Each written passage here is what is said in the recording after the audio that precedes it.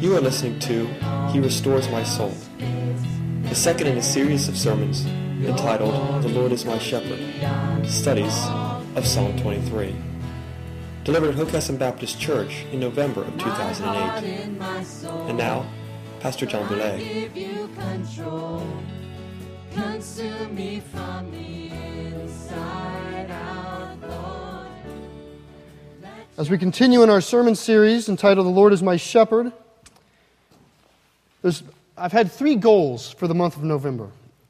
During this sermon series, the first goal that I've had, or that I was convicted in considering what to preach, particularly coming off of the God and Politics sermon series last month, was that we as a people of God need to foster quiet souls that listen to the Lord. And this, more than any other time of the year that I can think of, there is so much speaking into our lives, whether it's politics or materialism or the holidays or family issues. All of these things are crowding our minds. And so for that reason alone, November is a time for us to simply quiet our spirits and realize that the only conversations that really have to occur in our life are between us and God. Those are the most important. That's the first goal. The second goal is to foster and encourage you to grow in your prayer life. As we look through Psalm 23, it is a prayer. All the Psalms are prayers, and it's my hope that as we go through this sermon series, we will be better at praying. You will understand prayer better. It will be a more significant part of your life, and that you will be able to speak to the Lord in ways that maybe before you haven't been able to do. So that's the second goal. And the third one is that I believe that the Psalms are to be read and prayed by the congregations of God's people. I believe it is a substantive book of the Bible. For many, many years, centuries, hundreds of years, the church has called the book of Psalms the book of the church. And they would read it every month. And so this is a call. This is a call into the Psalms to discover God there and to meet with Him. So the way that the sermon series will be all through this month is we're going to talk about a little bit about prayer. We're going to talk a little bit about Psalm 23, and then we're going to pray. We're going to pray as a congregation each Sunday during November. This morning, I'm going to invite you to feel free to come forward and to kneel before the cross and to pray before the Lord. I think there are some of you here this morning who probably need to bow before God as you approach Him. And we want to make that opportunity there for you. And so we'll do that towards the end of the service. But that's our goal, is to seek the face of the Lord through Psalm 23. And as we do that, I'd like to start talking a little bit about language, because language is important, particularly as we think about prayer. And language is what I consider one of the most mystical things of all of humanity is language. And I don't mean English or Spanish or German. I mean the fact that with my diaphragm and my larynx, is it my larynx? Is that the sound box? With my diaphragm and my sound box, I can push air out of my body. It can travel a distance. It can hit you, and it can mean something. That's fabulous. I mean, if you stop and think about it, somehow I create a puff of wind that conveys meaning and changes life across the room or across the country. Language is phenomenal. It's absolutely a mystery to me how that is. We could know the science behind the production of sound, and we could know all the anthropology behind the construction of languages, and still find this mystery of how can a human being create wind that changes life. That's language. And it belongs to every human. It belongs to us from the very moment we enter this world. When we come out of the womb, what does a child do? A child screams. And that may not sound like a word. It certainly is not a word, but it is communication. The infant is telling us that he's uncomfortable where he is. It's new, it's strange, it's bizarre. He just got hit. I would cry too. And certainly the first cries of an infant are undefinable, but for any parent who has ever had a newborn, you very quickly learn the cries, don't you? I mean, it seems like an eternity for those people with new children, but once you step back, you realize in about 2 months, you know if the baby's making a dirty diaper cry, is it a I'm hungry cry, is it an I'm tired cry, is it I'm bored cry, is it a I'm crying because I know the one thing you don't want me to do right now is cry. Our oldest perfected that one. But what comes out is that these cries are not arbitrary, they're not meaningless, they certainly mean something. When an infant cries out, it has this need, it has some need that is not being met. And it's crying out, and what draws us as parents to that child is the fact that you and I can meet those needs. And that's where the intimacy comes. This form of language that we see with infants is the most primal and intimate of all language. This ability to cry out and say, help. And for us to come and help. That's what creates relationship. Imagine for a moment what would have happened, ladies, fathers, if after delivering the child got cleaned and came in an outfit and said, thanks, Mom, I appreciate the hard work. If you need me, I'll be in the nursery. And Tommy asked me if I could spend the night over his house. Is that okay? I mean, I think about that. I think when I watch nature shows and some animals give birth to a young and it falls out on the ground and it hops on its legs and it's running and a week later it's gone. And we have to ask ourselves, would the bond we have with our children even look remotely like it does now if there was not this need? That what draws us to our children is they need us. They cry out to us, and we come around them. And that's what makes us love our children. You probably see where I'm going with this. It's intimate, and it's drawn by need. Now, it doesn't exist with children alone. As the child starts to grow, all of a sudden they don't just scream, they coo, and they giggle, and they kind of do that little babble back to you, right? And it's their way of, at least it's my way as a parent of kind of reconciling. They're trying to say thanks for all the hard work.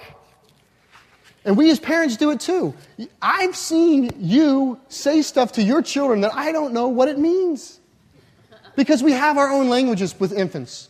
I think that's what's in nursery rhymes. You realize almost no nursery rhymes make sense. Why do we say this little piggy went to the market? I don't understand that. What I think the heart behind nursery rhymes is not their meaning, but their intimacy.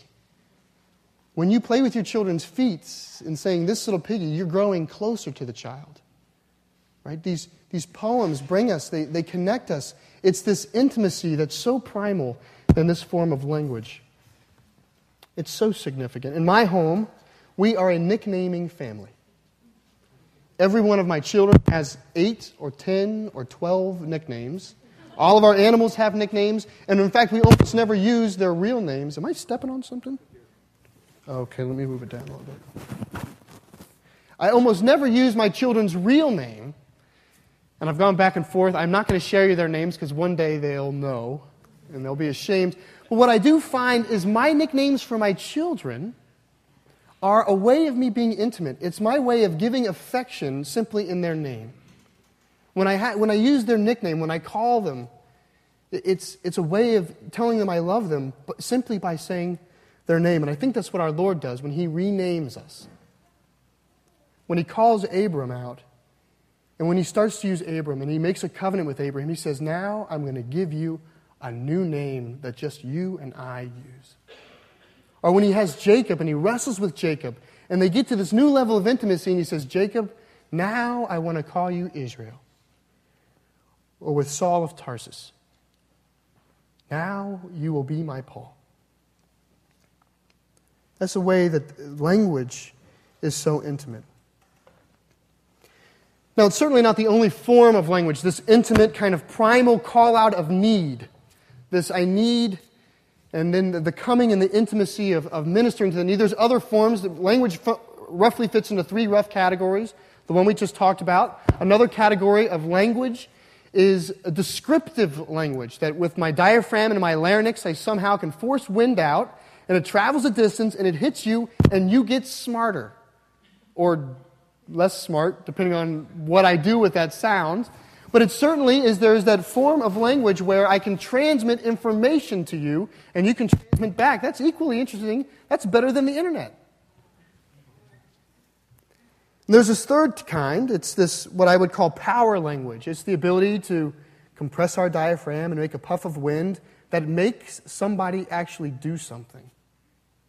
I mean, that is awesome. That I can say to one of my children, sit down. And they sit. Usually, they sit. Some of your families, your children have perfected this better than you, and they use it the other way, and that's what we call dysfunction. So you should work on that. Now that you've identified it, start working on it. You get the power language in the house. And all three of these forms of language are equally mystical, they're equally fabulous, they're equally entwined, and rarely do they stand alone. They're usually used in some kind of combination with each other, and you can see that in Scripture. The creation story of Genesis 1 through 3, is a descriptive account of the way that the earth was made. So that would be that descriptive language, but it's a descriptive account of the way that the Lord spoke creation into being. So it's a descriptive account of His power language, and it's written in the form of a poem that expresses His love of mankind. And so just in Genesis 1 through 3, you see God describing His power of speaking and His love of mankind. All three languages wrapped up. And so we find all three of these languages existing in many parts of Scripture. But I guess my question today, and what I would like us to think about, is what kind of language is prayer? When we pray, what kind of language are we using? Because I think that's a first step in praying rightly, is understanding what kind of language we're even using. Do we pray because God needs to know what's going on? Do we pray simply to inform God of the situation? Dear Lord, I'm concerned about my job. I'm worried I'm going to lose it. I know you don't know this, so here's the deal. Is that why we pray? Certainly not. Certainly the Lord knows before we even ask, Scripture says. He knows the hairs on our head. He knows these things. Do we pray to coerce or compel the Lord to do something?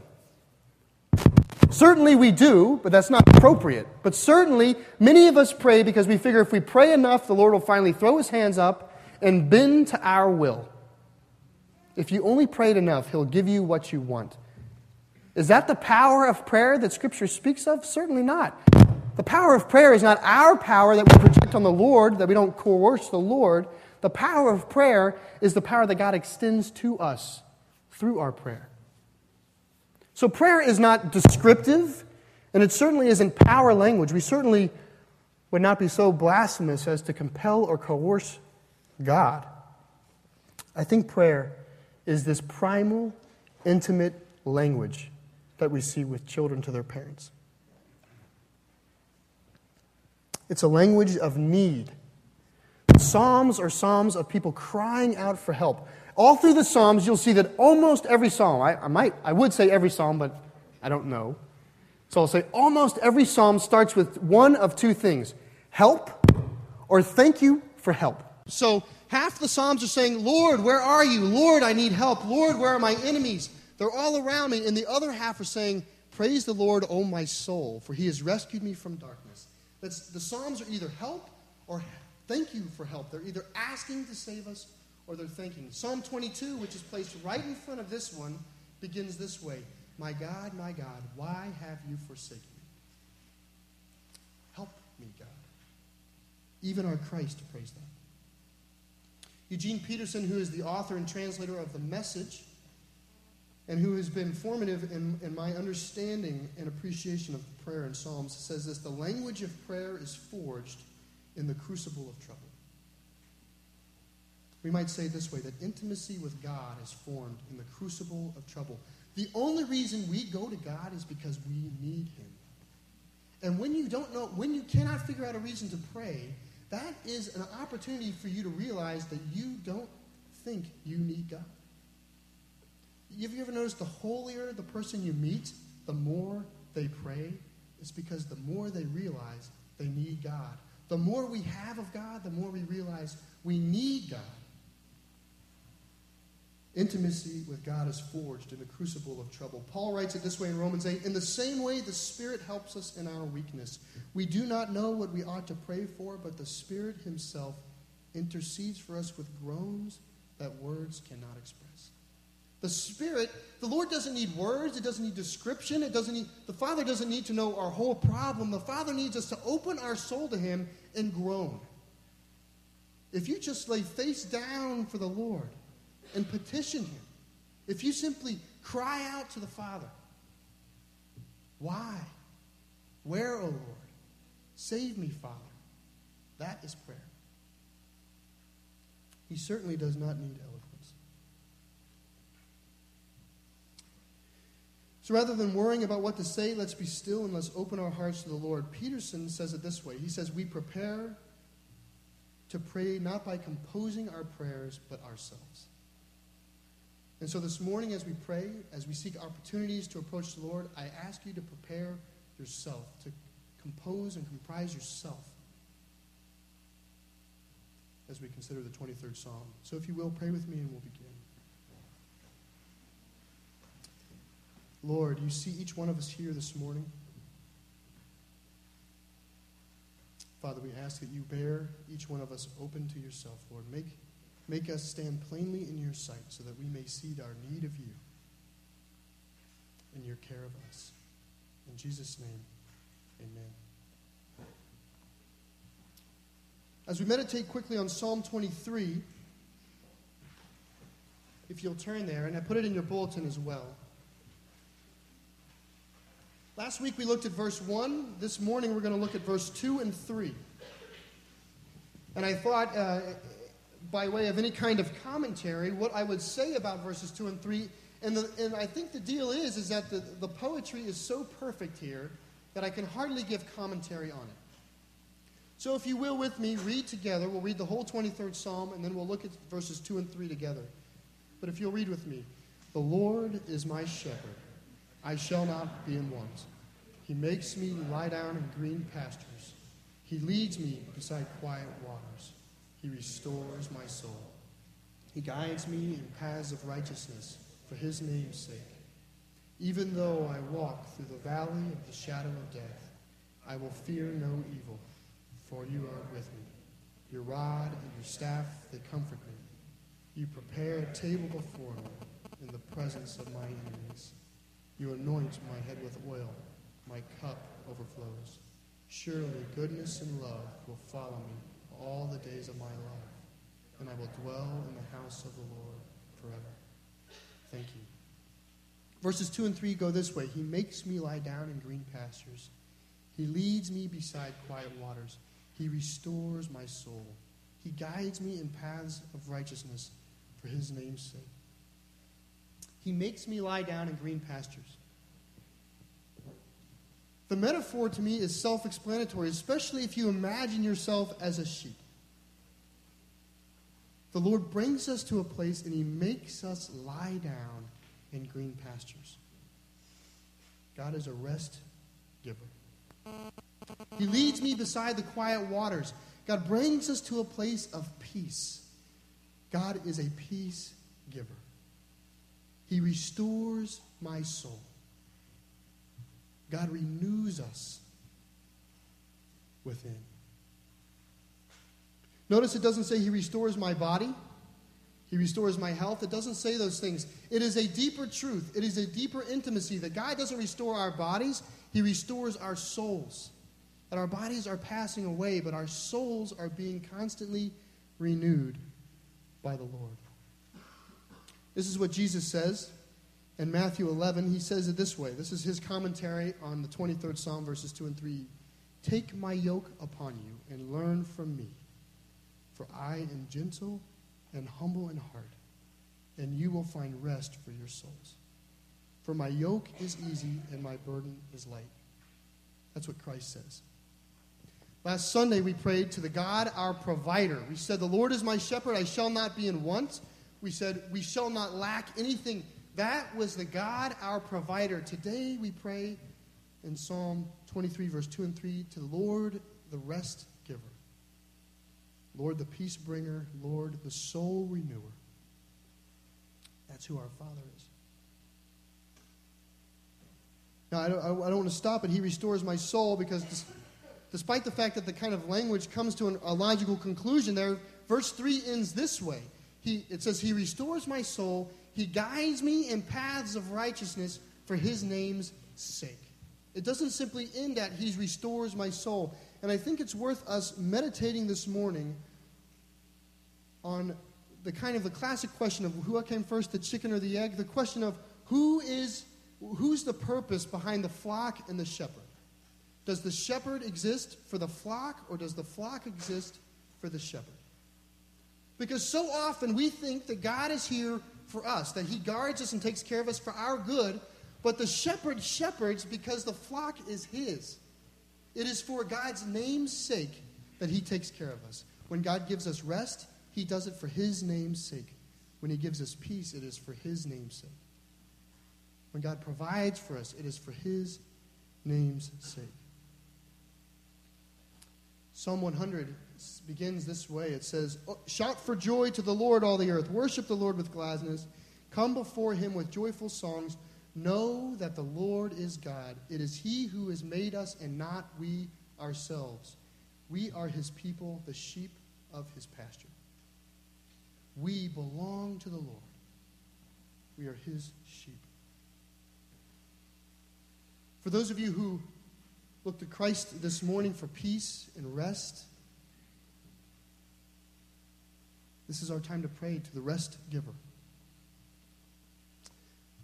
But not everybody in here belong to the shepherd.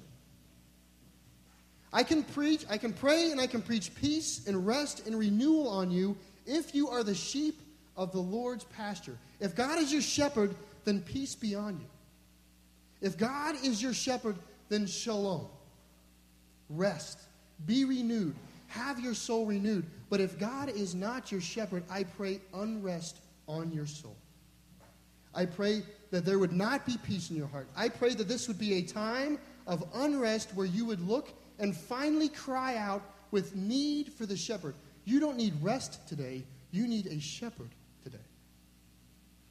We are either in need of rest from our God, or we are in need of God. And if you search for rest outside of the shepherd, you are like a sheep that has gone his own way. You don't need rest. You need God. And so there is no peace outside of the Lord. And I will not stunt your walk towards Christ or the way you seek the Lord by promising you something that does not exist. It is not there. And so I pray that you seek the shepherd this morning. And there's a third class or group that I want to address in that. Those are you whose peace or unrest has come because of anger that you have with a brother in Christ, lack of forgiveness, or unconfessed sin. If you have unrest because you have unconfessed sin, I don't pray peace over your soul. I pray confession over your soul. This is your time to stand up and not approach the altar, but to go and find the person with whom you have made a wrong and say, "Forgive me," and make peace there, and then come make peace with Christ. We can come to the Father when we have asked forgiveness and we don't have anger and sin built up with one another. But if there is unresolved conflict here, resolve it with your brother first. That's what the Lord says. Christ says, get up from the altar, go and ask forgiveness, and then come back and bring your offering. And so this morning, to those of you who need to seek the Lord's rest, peace be on you, have the Lord's rest. For those of you who seek the Lord, I pray that you find the need, that you finally cry out. And for those of you who need to be called into confession, I pray that you would confess.